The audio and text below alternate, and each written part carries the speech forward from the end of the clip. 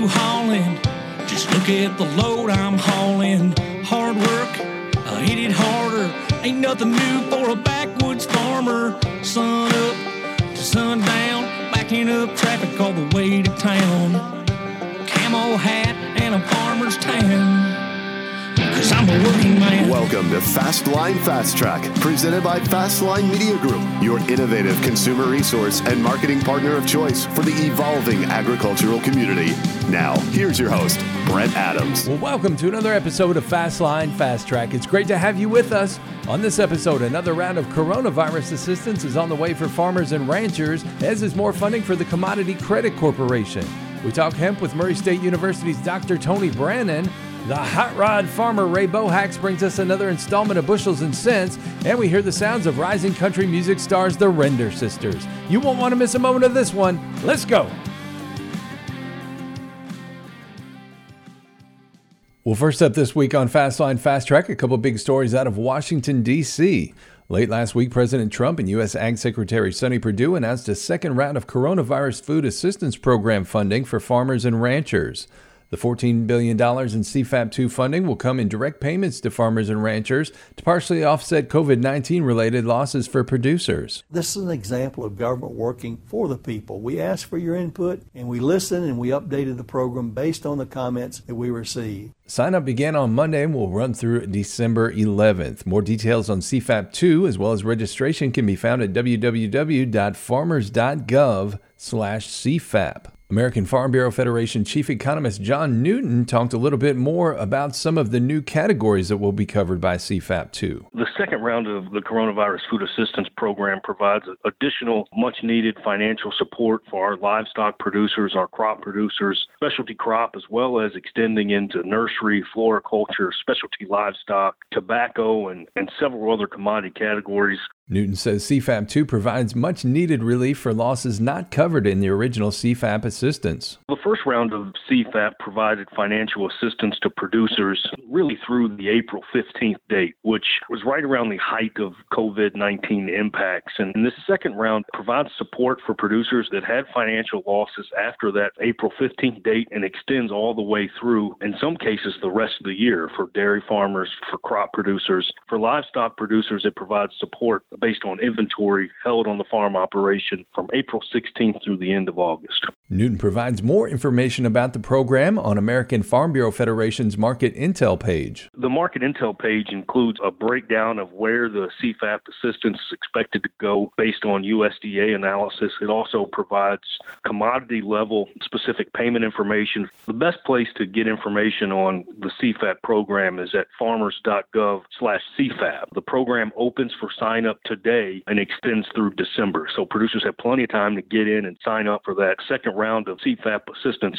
And you can find a breakdown of the CFAP2 on the Market Intel page at fb.org. Well, also in Washington, D.C. this week, farm groups turned the tide in the election year GOP fight with House Democrats to restore $30 billion in key farm bill and virus funding in the Commodity Credit Corporation. Nearly 50 farm groups covering most of agriculture mobilized to restore the CCC replenishment funds that House Democrats threatened to scuttle from a must-pass bill to keep the government open.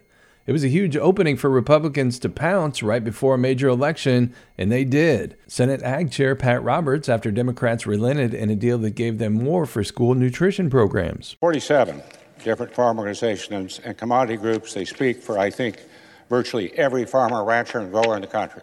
So thanks to the 47. Roberts says it was understandable that farmers were upset as House Speaker Nancy Pelosi made a bargaining chip out of critical farm and conservation payments and agriculture virus relief. United, they said, what on earth is going on? How did this proposal get loose?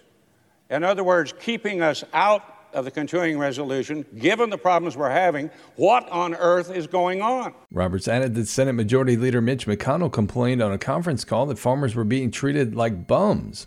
McConnell said from the Senate floor as a bargaining chip, but McConnell says things are back on track now with the budget bill. I'm optimistic that with bipartisan cooperation, we'll be able to make law well before the government funding deadline at the end of this month. The continuing resolution will fully fund the government, including the Farm Bill programs, through December 11th. Well, a few other items of note this week from the world of farm broadcasting. Legendary farm broadcaster Orion Samuelson announced that he'll retire on December 31st, shortly after celebrating his 60th anniversary with WGN Radio in Chicago. Samuelson's first day on the air with WGN was September 26, 1960. Prior to that, he had worked at stations in Sparta, Appleton, and Green Bay, Wisconsin. The National Radio Hall of Famer is 86 years old. Rod Bain with USDA's news service has more. Perhaps the nation's most recognized, storied, and premier farm broadcaster. The Harry Carey or farm broadcasting there. That's a compliment. Yes, it is. Agriculture Secretary Sonny Perdue 3 years ago giving his praise to Orion Samuelson.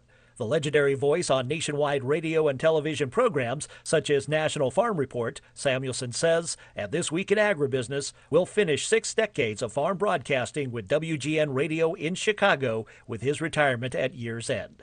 Explaining his approach to explaining agriculture to urban listenership in this 2017 interview. If you're talking about drought and the impact on farmers, you take that onto the city person and say, could mean less feed, could mean less meat coming to market. That means higher prices when you go to the meat counter. His accessibility to and experience shared with his listeners and many in the broadcasting industry is what several cite as why Orion is a broadcast legend. I'm Rod Bain reporting for the U.S. Department of Agriculture in Washington, D.C. And a bit of sad news to report. Evan Slack, a pioneer of farm broadcasting in the western U.S., passed away last weekend. Rod Bain has more. All right, as a kid on the farm, east of Springfield, Missouri, we used to listen to KWTO. I said, someday I'd like to do what you're doing. And like the station personality he talked with back in the early 1950s, he did. In fact, Evan Slack was a radio fixture for almost 70 years. That voice from a 2013 interview, a voice familiar to many in the Intermountain West, across the country, and in the farm broadcasting community. Evan Slack, a pioneer in ag broadcasting in the West, died Saturday at age 86. His best-known catchphrase, on the air and in the air, was due to the extensive miles he flew as a licensed pilot covering events across the country. His stops included Canada and Australia. His interview highlight reel, impressive, with names including Elvis Presley, John Wayne, and President George H.W. Bush. Another catchphrase that became a sort of nickname for Evan from his listeners, higher, higher, a reference to his daily commodity market reports. I'm Rod Bain reporting for the U.S. Department of Agriculture in Washington, D.C. And one other bit of sad news to report this week from the music side of the house. W.S. Fluke Holland, known as the father of the drums, passed away Wednesday in his hometown of Jackson, Tennessee. He was 85.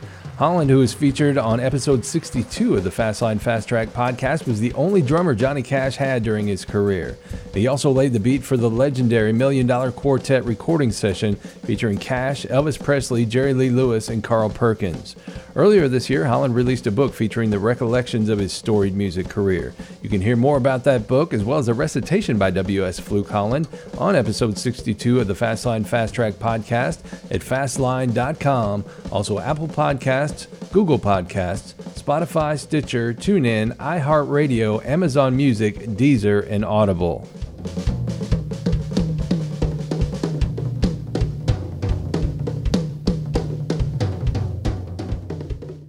Well, next up on Fastline Fast Track, hemp is still one of the hottest topics in agriculture and one we've touched on quite a bit here on Fastline Fast Track. So we wanted to get a status report on the industry from one of the most notable college hemp programs in the country at Murray State University in Murray, Kentucky.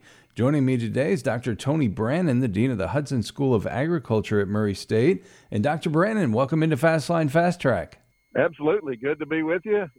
Always good to have a break these days and talk about something that's not necessarily COVID related. Yeah, for sure. Well, I tell you what, this was something that was really hot and heavy on everybody's minds before then. And I imagine as we get out of that COVID grip that has been over everybody here for the past few months, that everybody's going to start talking about hemp again.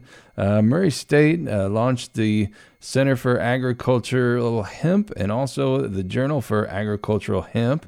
And in 2014, the school planted the first legal hemp crop in the state of Kentucky for agricultural research, and in doing so became the first university in the nation to participate in the program. And it's been quite a journey for you guys. Absolutely. A very unique start where we had seed ordered and it came in and came through customs. Most all the other seed got confiscated in customs because there was still some uncertainty surrounding the crop in 2014. Ours came right through. We picked it up on May the 12th of 2014 and got it in the ground that day, and been growing it ever since. So it's been a long, winding journey, but certainly an interesting one. So from the time when you first did that, what have you guys learned about hemp and its uses, and also about some of the challenges that still lie ahead? Absolutely. As with any, you can imagine with any new crop, there is a significant learning curve.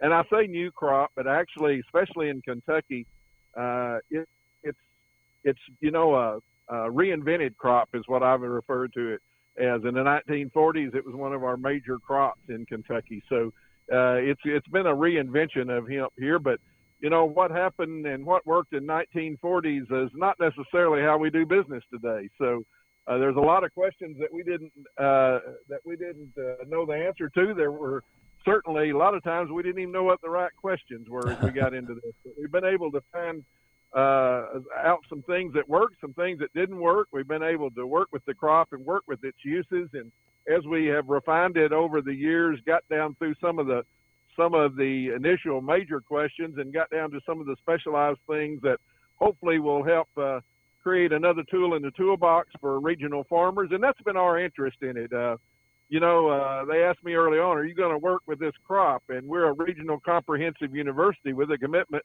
to work with our region. And if it's good for our region, then we ought to be working with it. And that was my viewpoint from the very beginning. And fortunately, we had the support of our administration. We had some interest among our region, certainly in our state, but particularly in our region of the state. So we were able to kind of put that first crop out and go from there and learn what we can. Every year, the research and the production focus has been a little bit different. Hemp's an interesting crop, certainly a fiber crop with specialized uses is what I call it. One of them being the fiber. We're fortunate to have a fiber business right here in Callaway County that's making use of some of the if you want to call it the waste hemp fiber from seed or CBD production, and ranging to obviously the CBD. And I've got to mention in 2014 when we did the center, we did a T-shirt with the top 5 uses of what was called by most at that point in time industrial hemp. We prefer to call it agricultural hemp because it's an agricultural commodity and not necessarily an industrial commodity. But CBD wasn't even on the top 5 list in 2014. So primarily it's taken over the market and all the talk in hemp, but we also have the seed and grain uses of that, and particularly rolling forward, hopefully some feed uses. So it's a very versatile crop from the fiber standpoint, from the CBD standpoint, and also from the seed. A real triple crop, if you will. Yeah, well, I tell you what, when there was talk about this even 10 or 15 years ago, a lot of people thought about rope and clothing and so forth. But I tell you what, this is proven to be a very diverse crop that can be used in a lot of ways, from animal feeds to textiles to oil products, paper products, wood, insulation, and I've even seen it being integrated into fiber that's used in the fill in automotive seats in different parts. Yeah. Actually, the initial release come out from then Commissioner Comer was talking about automobile parts, and that ranges all the way up. And today I was on a Zoom conference with the Secretary of Agriculture, the USDA Secretary of Agriculture, and our State Commissioner of Agriculture, and he's going to box up a box of masks made out of hemp fiber that's going to send to the Secretary. So it's got far-ranging opportunity. Well, that's timely. Yeah, absolutely. You need a material. You got hemp. Make a lot out of it. You mentioned Secretary Sonny Perdue, and you and I both attended a hemp roundtable discussion in Louisville about this time last year with Sonny Perdue and also Senate Majority Leader Mitch McConnell. And at that meeting, growers and processors and manufacturers and retailers all talked about how the federal legalization of hemp was a step in the right direction, but the industry wasn't truly going to thrive until all the federal regulatory agencies were in lockstep. It's because there's so many agencies, from the FDA to the DEA to the Department of Transportation, Department of Treasury, and so forth, that have a role in this and all view it differently. So a year later down the road, are we any farther? Absolutely. We're further down the road, but it's a long, winding road still to go. There's still daily challenges that come up. I've referred to the Farm Bill and legalizing it as an agricultural commodity as taking the blinders off. Instead of wandering aimlessly now, looking for direction, we're trying to chart a path and in a direct and economic development way. Certainly we made a lot of progress. We have interim rules. Not all states have gone under those yet. Some are still operating, had the opportunity to operate under the pilot program with some challenges with the interim rule, but we continue to make modifications there and look at challenges and address those challenges. We've addressed the transportation standards. They've addressed some of the other standards in that. Certainly the testing is certainly evolving, but, we still face challenges. Our Hempwood operation was just notified by their shipping partner about 2 weeks ago that they would no longer ship their hempwood product because their company had created a policy that they were not going to deal with hemp. So, I can't figure that out. I can't figure out anybody turning down business from the legal commodity at this point in the evolution. But we still got a lot of PR work behind us. I mean, we hear all the way from in today's conference that was part of the Southern Ag Directors Conference that I was allowed to sit in on. Hemp was both mentioned by, as you mentioned, Leader McConnell and Secretary Perdue. So it's still on the dashboard. It's still in works, and we got a lot of progress to go, but we're going to get it figured out. So I think one of the encouraging things that you guys are doing there with the Center for Hemp is creating partnerships in the community and throughout the region, and that's been big in helping everybody organize and get on the same page. Absolutely. I call our best work connecting the dots. My associate dean, Brian Parr, and myself, we fielded about a call a day, it seemed like, at this time last year. And so we rolled out in May of 2014 the Center for Agricultural Hemp at Murray State that was going to kind of headquarter. We didn't roll that out with any lavish budget or any significant shift in workforce, but we certainly called on the industry partners to step up, and we had some that stepped up on a continuing basis, some on an annual basis. Some producers that joined our effort. We created a little network, and we were able to start addressing some of those problems. We've had a myriad of guests to come through Kentucky, and at this time last year, we were hosting the USDA officials to come through that were setting up the standards. We hosted the chairman of the House Ag Committee, Colin Peterson here, who had a valid and passionate interest in fiber hemp. We were able to take him on a tour of our fields and our facilities and our relating industry. We've continued to work on that. We've worked on it with a meager budget and a lot of students. We had probably 150 research trials last summer out in the field, ranging from the impact of fiber hemp on CBD levels in CBD hemp to soil amendments, to chemical applications, to biological applications. This year we're working with a few isolated companies on some very in-depth research and some proprietary research that hopefully will continue to move that along. But it's been a good center of operations for us.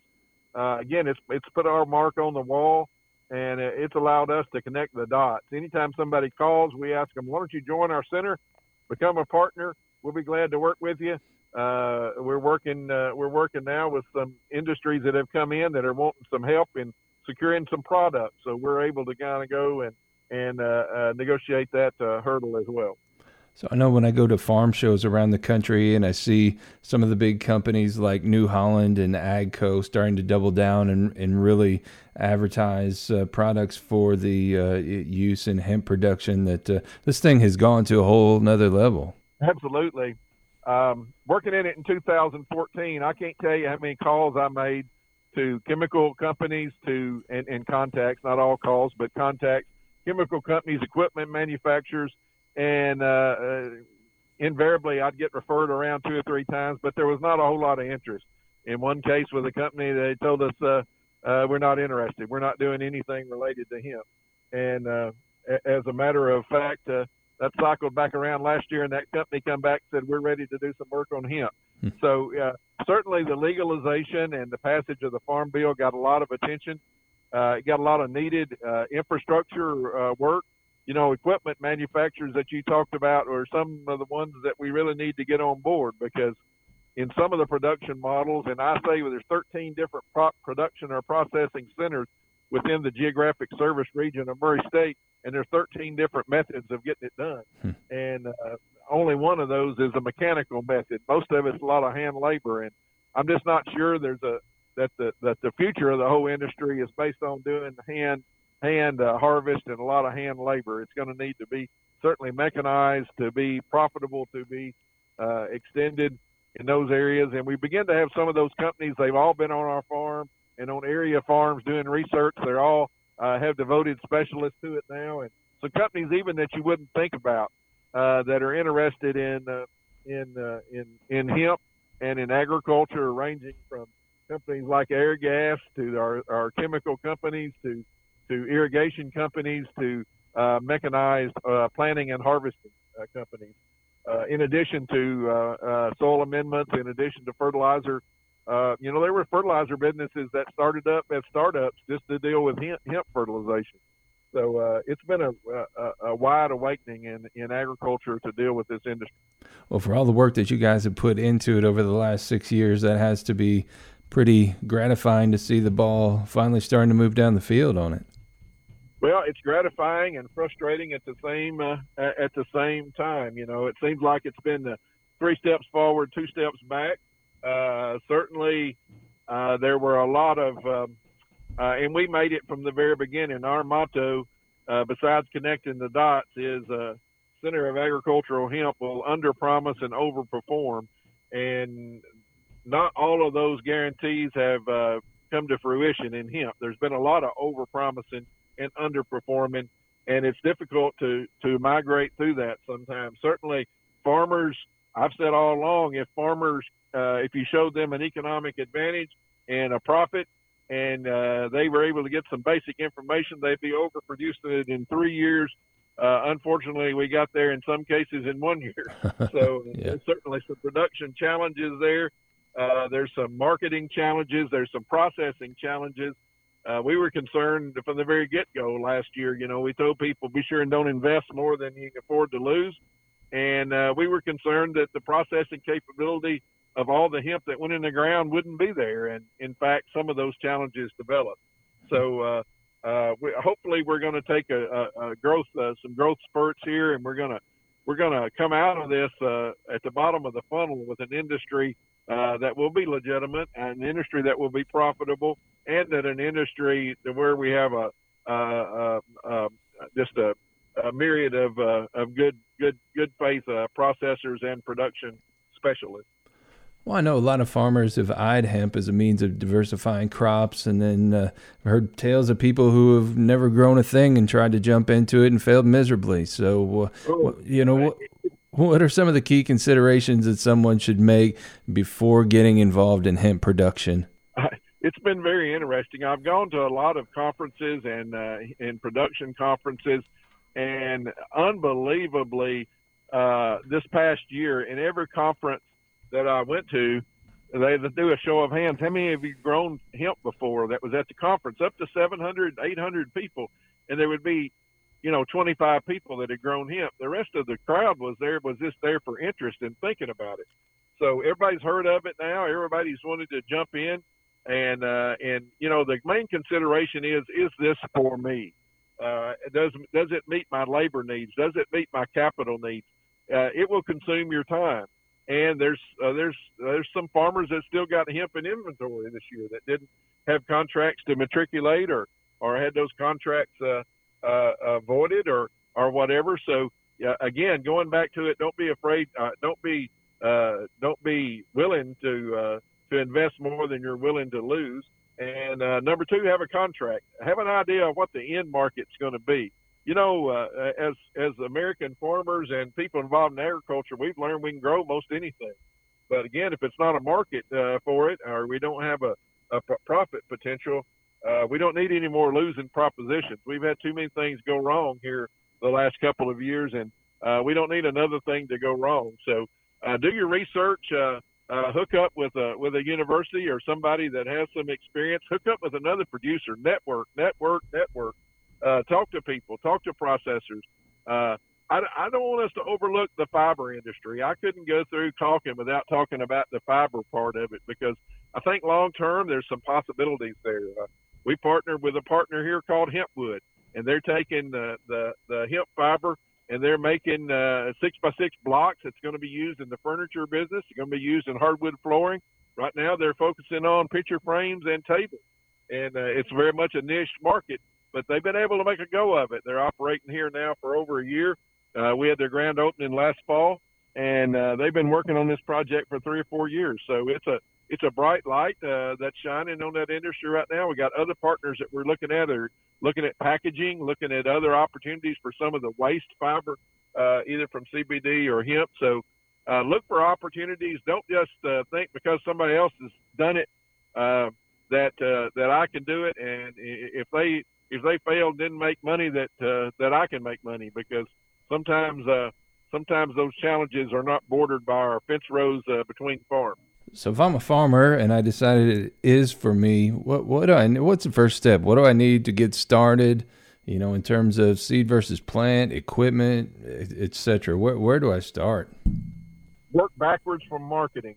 Find some place that you're going to be able to market. There's no Chicago Board of Hemp prices right now that you can monitor. It's all on an individualized basis. So I like to always tell people, get you a market and then work backwards, because that's gonna really dictate how many plants per acre you plant. That's going to dictate how you harvest it. That's going to dictate how you fertilize it. That's going to dictate what equipment you need, from a setter, a transplanter, to a grain drill, to a hand peg. It's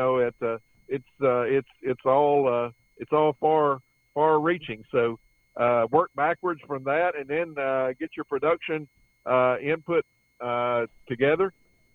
We commonly say it's very much along the lines of wheat fertilization protocol. It won't. I've gone to conferences where people have said, stood up in front of the group and say, hemp will grow without fertilization, or hemp will grow on low fertility land, or there are no pests associated with hemp. Bull. It's just like any other crop. It grows good on good soil. It grows better on great soil. It is susceptible to pests and diseases and insects that we're just now figuring out. But with most of those are treatable. Most of those hurdles are able to be gone around or gone through, and provide that. But you need to be aware of what you're wanting to do, and then follow that through. Certainly, it's like any other crop. It depends on water and on environmental conditions. But then be sure that you test and choose a variety that you know is going to be safe, or that you think is going to be safe. We found last year that even some varieties that were on the threshold of being safe all of a sudden turned out to be what we call hot. The THC level too high. So you certainly don't want to. Nobody wants to see the fruits of the labor destroyed at the end of the year. They want to see them marketed. So what's next for the Center for Agricultural Hemp? Well, number one, we've got a pretty aggressive research agenda for this spring, fall, working with some companies on some very specialized research. We're going to continue some of our research. A wide open field is in something that we've really had some leadership in, is feeding of hemp grain and hemp products. We fed it to both poultry and swine in trials.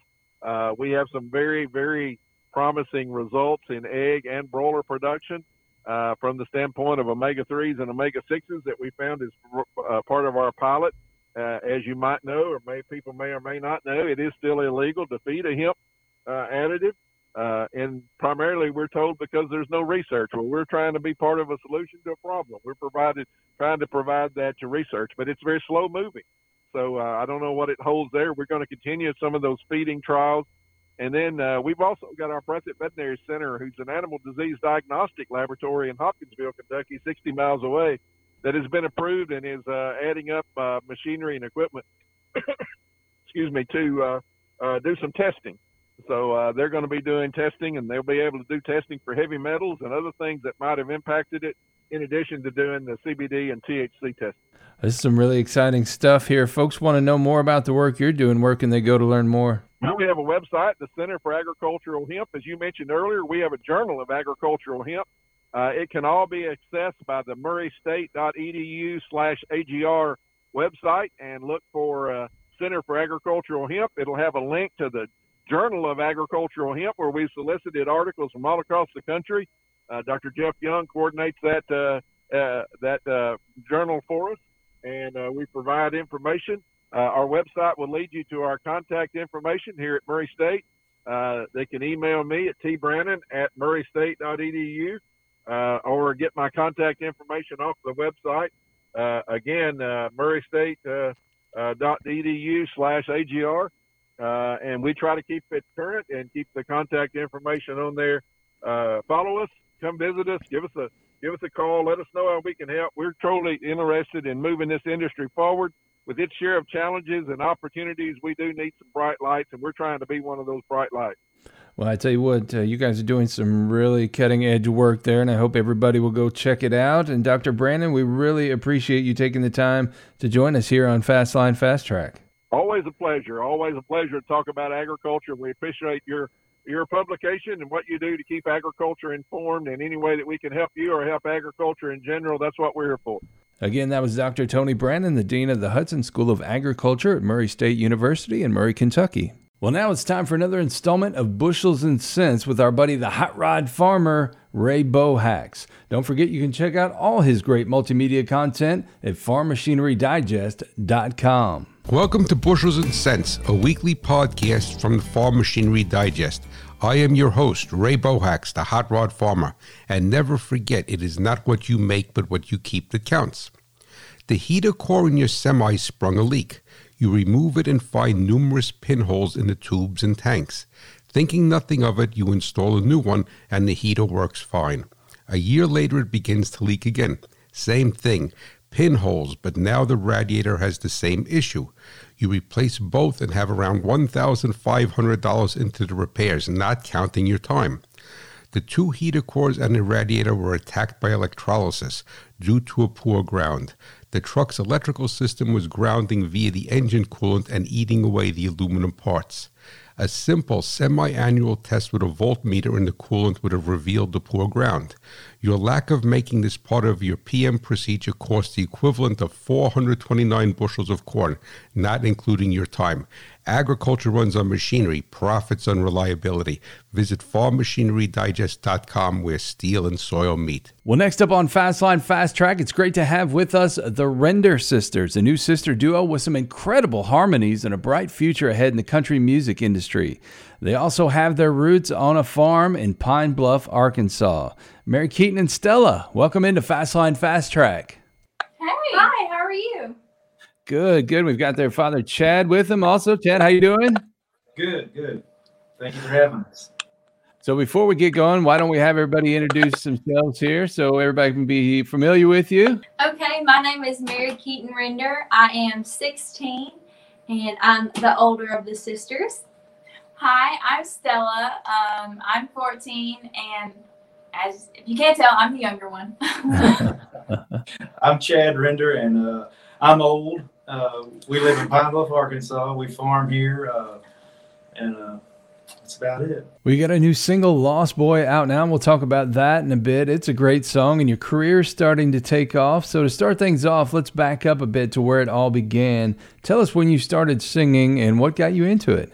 Yes, Stella and I began singing very young at church, and we actually didn't start singing together until she was 8 and I was 10.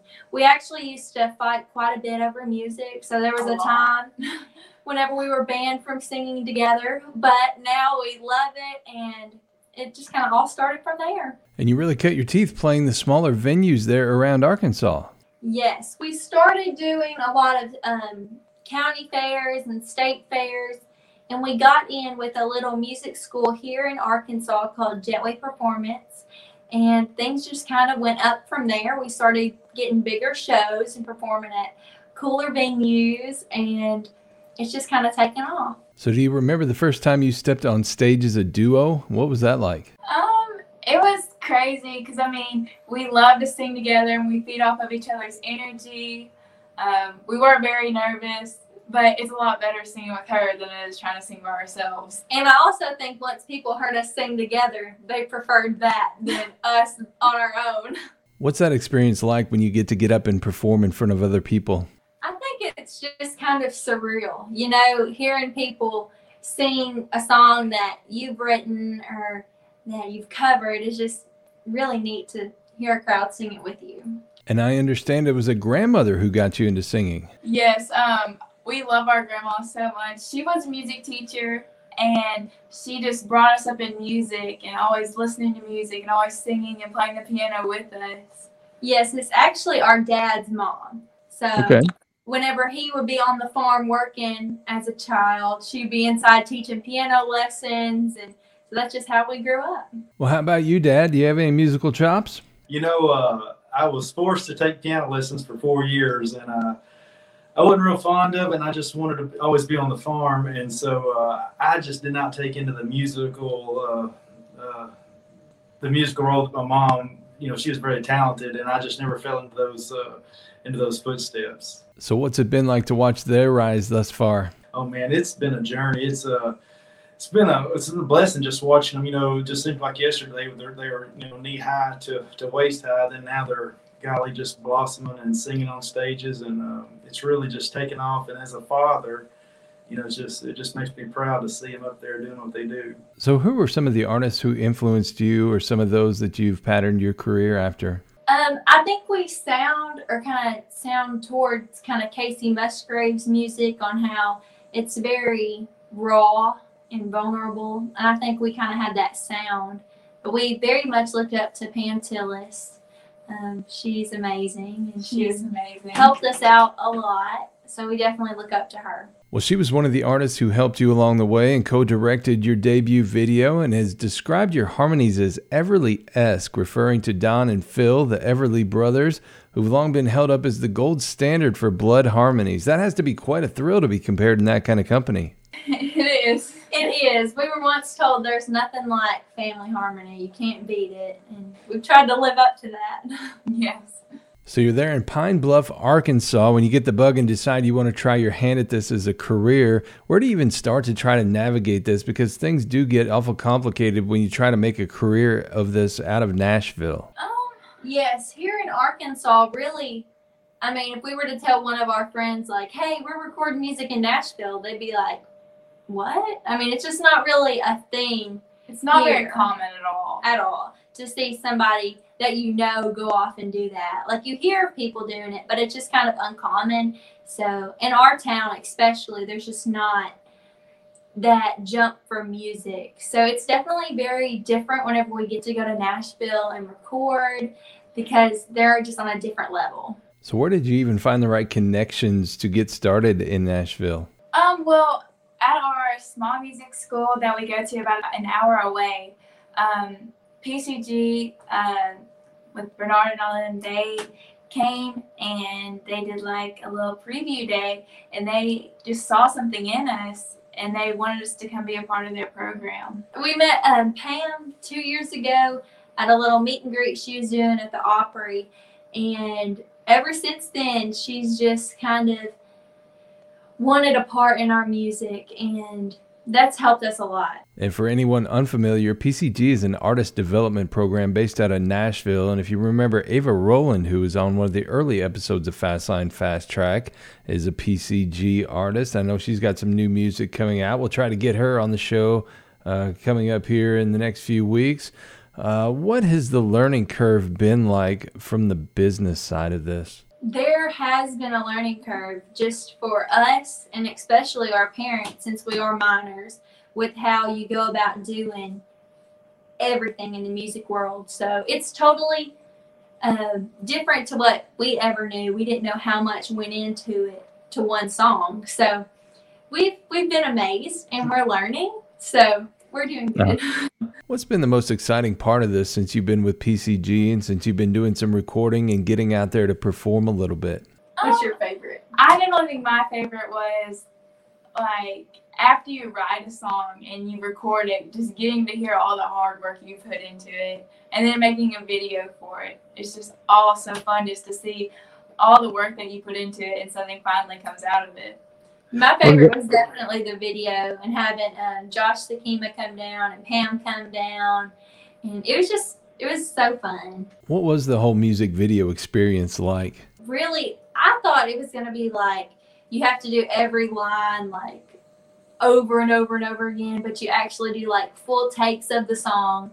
So it's different, but it was just a lot of coaching and a lot of, okay, wait, do this. And that's good because, I mean, we learned so much that day. Yeah. From everybody there. We learned a lot. So how are you balancing school with career? It's hard sometimes, but I mean, we always manage. I mean, we come home from school, we practice, we get our Zooms done with our people, you know, that we work with. So, I mean, you just have to have a good balance between your priorities. When you talk about Zoom, are you guys still doing co-writes right now? Yes, we do a lot of vocal coaching and co-writing with Britton Cameron.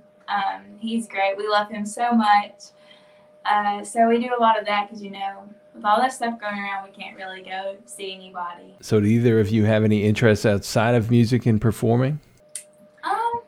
I think just like being with family. I garden. We planted a garden this year. We did. So that was really fun. It was like we were little farmers in our little garden. We loved it. We did. We also love dogs, so we're very into animals. So that's good too. Well, you talk about the family farm there in Arkansas. Tell us about it and tell us about the impact the farm life has had on your career. Farming is what I was raised as a boy, you know, and then I was raised in Jonesboro and picked up a farm here in Pine Bluff, and we farm around 6,200 acres, rice, soybeans, and corn. And just, you know, I guess just trying to find a balance between all the work that a farm takes, and, you know, you have your family, and just trying to balance everything to have a home life and just the demand that farming, you know, takes on you. Well, how do you find that balance? Well, you know, we're fresh off of a hurricane, and so that's a good question. That you really, you know, it's just whatever is biting you the hardest. You know, I know we were all trying to rush around trying to get a lot of stuff harvested before this hurricane hit us.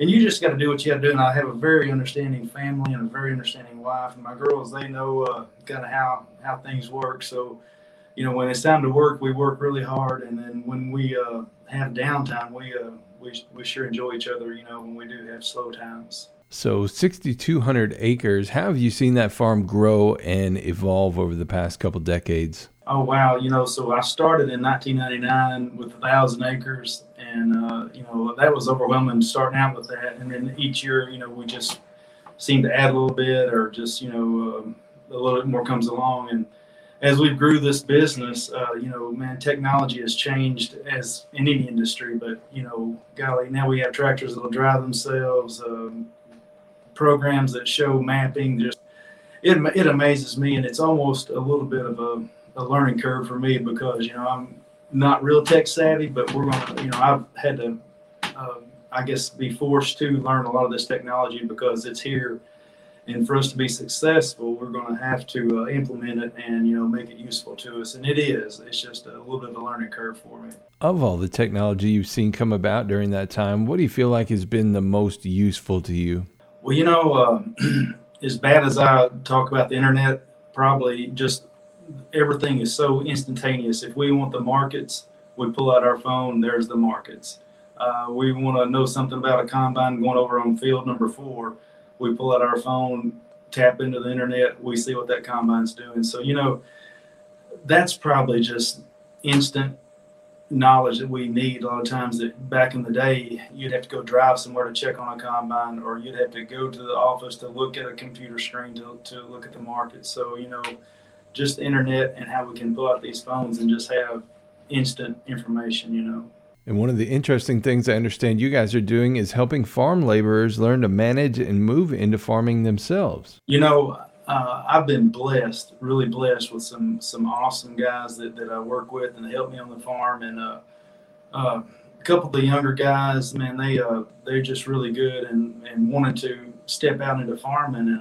And I didn't want to lose those guys. And so I've kind of talked to them and said, look, how about when some ground comes open for rent, y'all just kind of, take on the responsibility of renting that land, and, we'll work out a deal on my end on the equipment side of things, because anymore, when you have a young guy wanting to get started farming, the equipment and what it takes to get in the debt side of farming is just overwhelming. And so if I can get these boys to, get their credit established, get the landlords seeing what they know, that they're competent of doing the business side of farming, I think it's a win-win for me, because I still can keep those guys looking after my operation, and then they're doing their own little thing on their operation, building up their name for themselves, So what does 2020 look like on the Render farm? Well, we're just getting into harvest. We've been harvesting since probably August the 5th. So we've been going, for almost a month now, and it's okay. It's not a bin buster year, but as long as we're pulling something out of the fields, that's good. So what's the long-term plan for the Render Sisters? Have you recorded more materials or an album on the way, and where are you at in terms of touring? Well, we actually have a new song coming out on September 19th, and the video follows the next Friday on the 26th, I believe. Excellent. What's the name of that so folks can be looking for it? Count on Me, Count on You. And it's a song about us being sisters. So it was actually the first song we ever wrote together, and the easiest song we've ever wrote together. And I think it's just because it's so easy to write about things that are true and that you love. So we did. We love it. It's so near and dear to our hearts. What has this whole COVID journey look like for you? You mentioned not being able to get back to Nashville. So in terms of planning out a career and being able to get out and tour to support new music, what's that looking like right now? Right now, it's been like we haven't really gotten to perform many places just because a lot of venues are canceling events because of, circumstances. But we have got a lot of writing and recording done.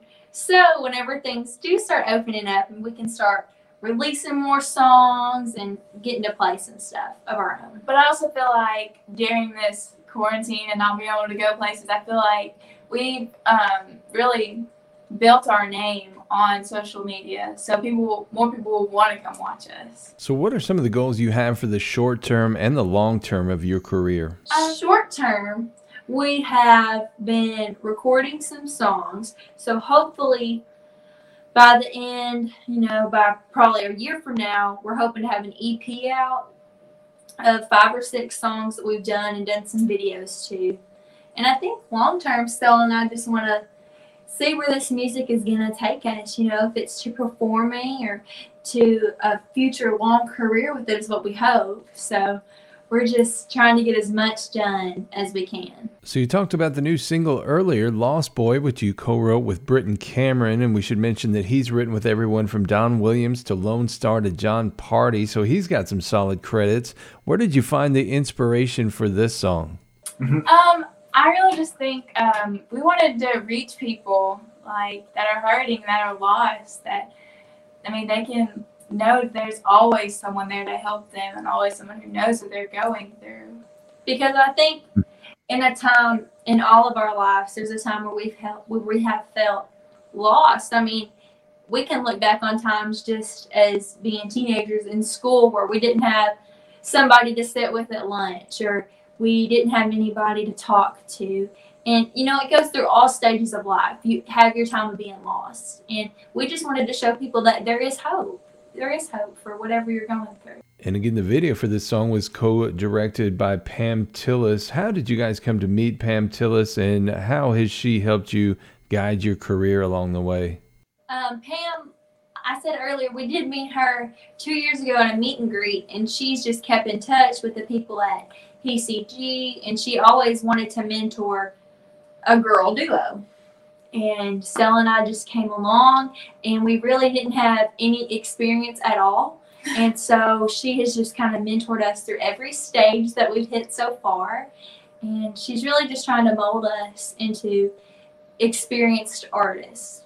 So it was amazing. I mean, the whole day, the video shoot, I mean, she was just so creative. Like, she would think of the craziest stuff. Like, we would just be sitting out there and she'd be like, I think we need a rug right here just to put in the corner. Like, we need something. And where our minds are just like, we don't know. So, and she's always so supportive in what we're doing and always willing to help. And she's just so amazing, and she's such a great artist as well. Well, before we go any further, let's hear one from the Render Sisters. This is Lost Boy on Fastline Fast Track. Hey, lost boy in a lonely world, need a shoulder you can cry on. I can be that girl to save you if you want to. Maybe I can be the one.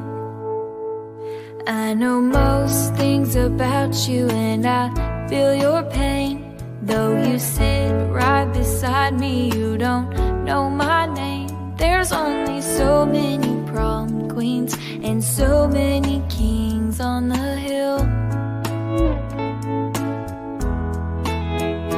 Can't you see you're just another flavor of the month? She's gonna break your heart and leave you crying in the dust. When bridges burn, where will you turn after the thrill? Hey, lost boy in a lonely world, need a shoulder you can cry on. I can be that girl to save you if you want to. Maybe I can be the one. I might be a plain Jane, pure as snow. So much about this world that I still don't know. At least I'm not shallow, and beauty is cheaper than skin. Hey, lost boy in a lonely world, need a shoulder you can cry on. I can be that girl to save you if you want to. Maybe I can be the one. Here I am, give me a chance if you want to.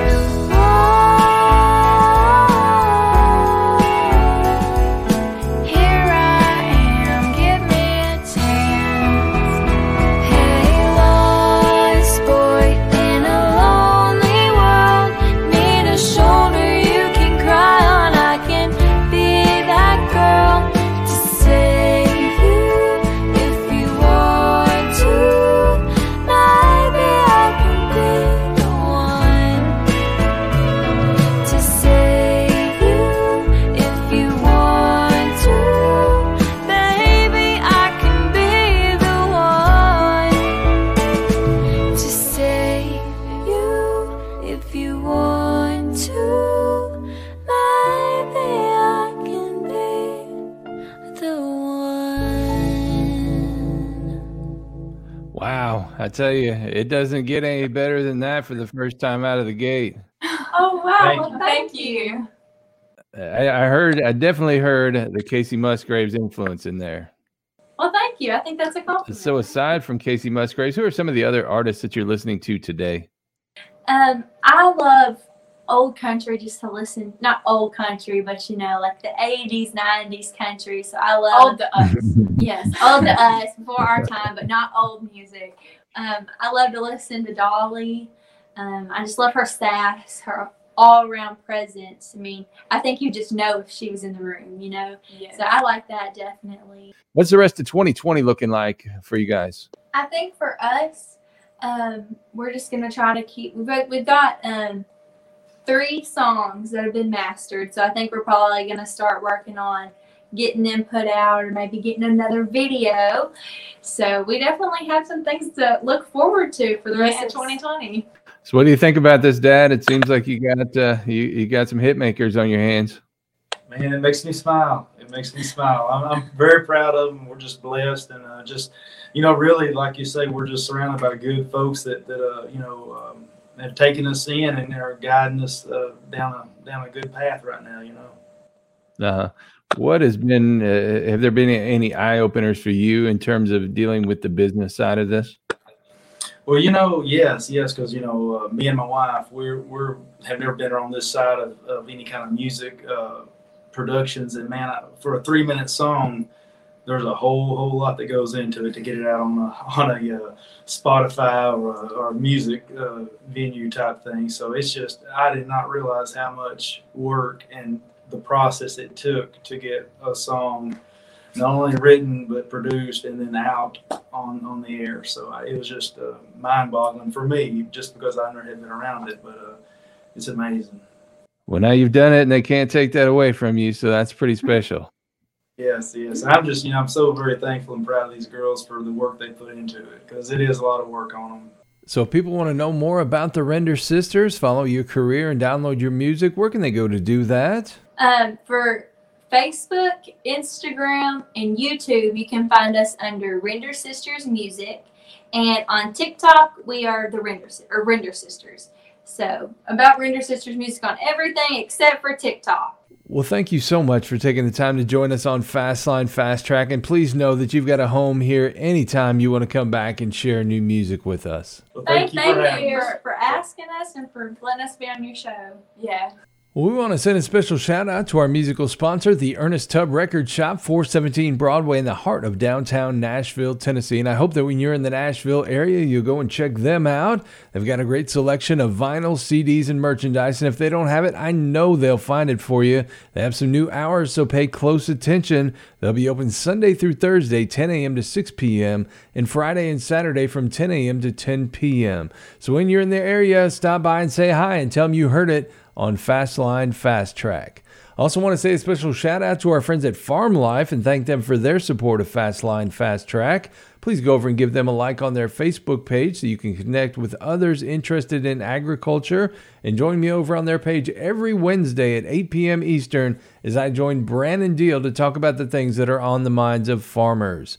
And speaking of things that are on farmers' minds, harvest season is here. If you have any last-minute needs for combines, heads, grain carts, grain dryers, trailers, or anything else, head on over to Fastline.com and check out the equipment locator with the price comparison tool featuring the Iron Average, powered by Iron Solutions. That's Fastline.com. And while you're there on the website, be sure to sign up for the print catalog for your state or region. No need to head into town to pick one up off the convenience store rack. The Fastline catalog is being delivered directly to your mailbox, and it's still a favorite resource of farmers and ranchers across this great country. And remember to subscribe to the Fastline Fast Track podcast on Apple Podcasts, Google Podcasts, Spotify, Stitcher, TuneIn, iHeartRadio, Amazon Music, Deezer, and Audible. And add our Spotify playlist to your library for all the music of past, current, and upcoming guests of the show. And be sure to hit us up on all the socials, Facebook, Twitter, Instagram, LinkedIn, and YouTube. Well, now it's time for me to get on out of here. So till next time, it's Brent Adams saying y'all come back and bring along a friend. You've been listening to Fastline Fast Track, presented by Fastline Media Group. To learn more about Fastline's customer-focused marketing solutions, visit FastlineMediaGroup.com and check out our brand websites, Fastline.com, BigAg.com, and PinkTractor.com. If you have topic suggestions for future podcasts, drop us a line at Brent.Adams@Fastline.com.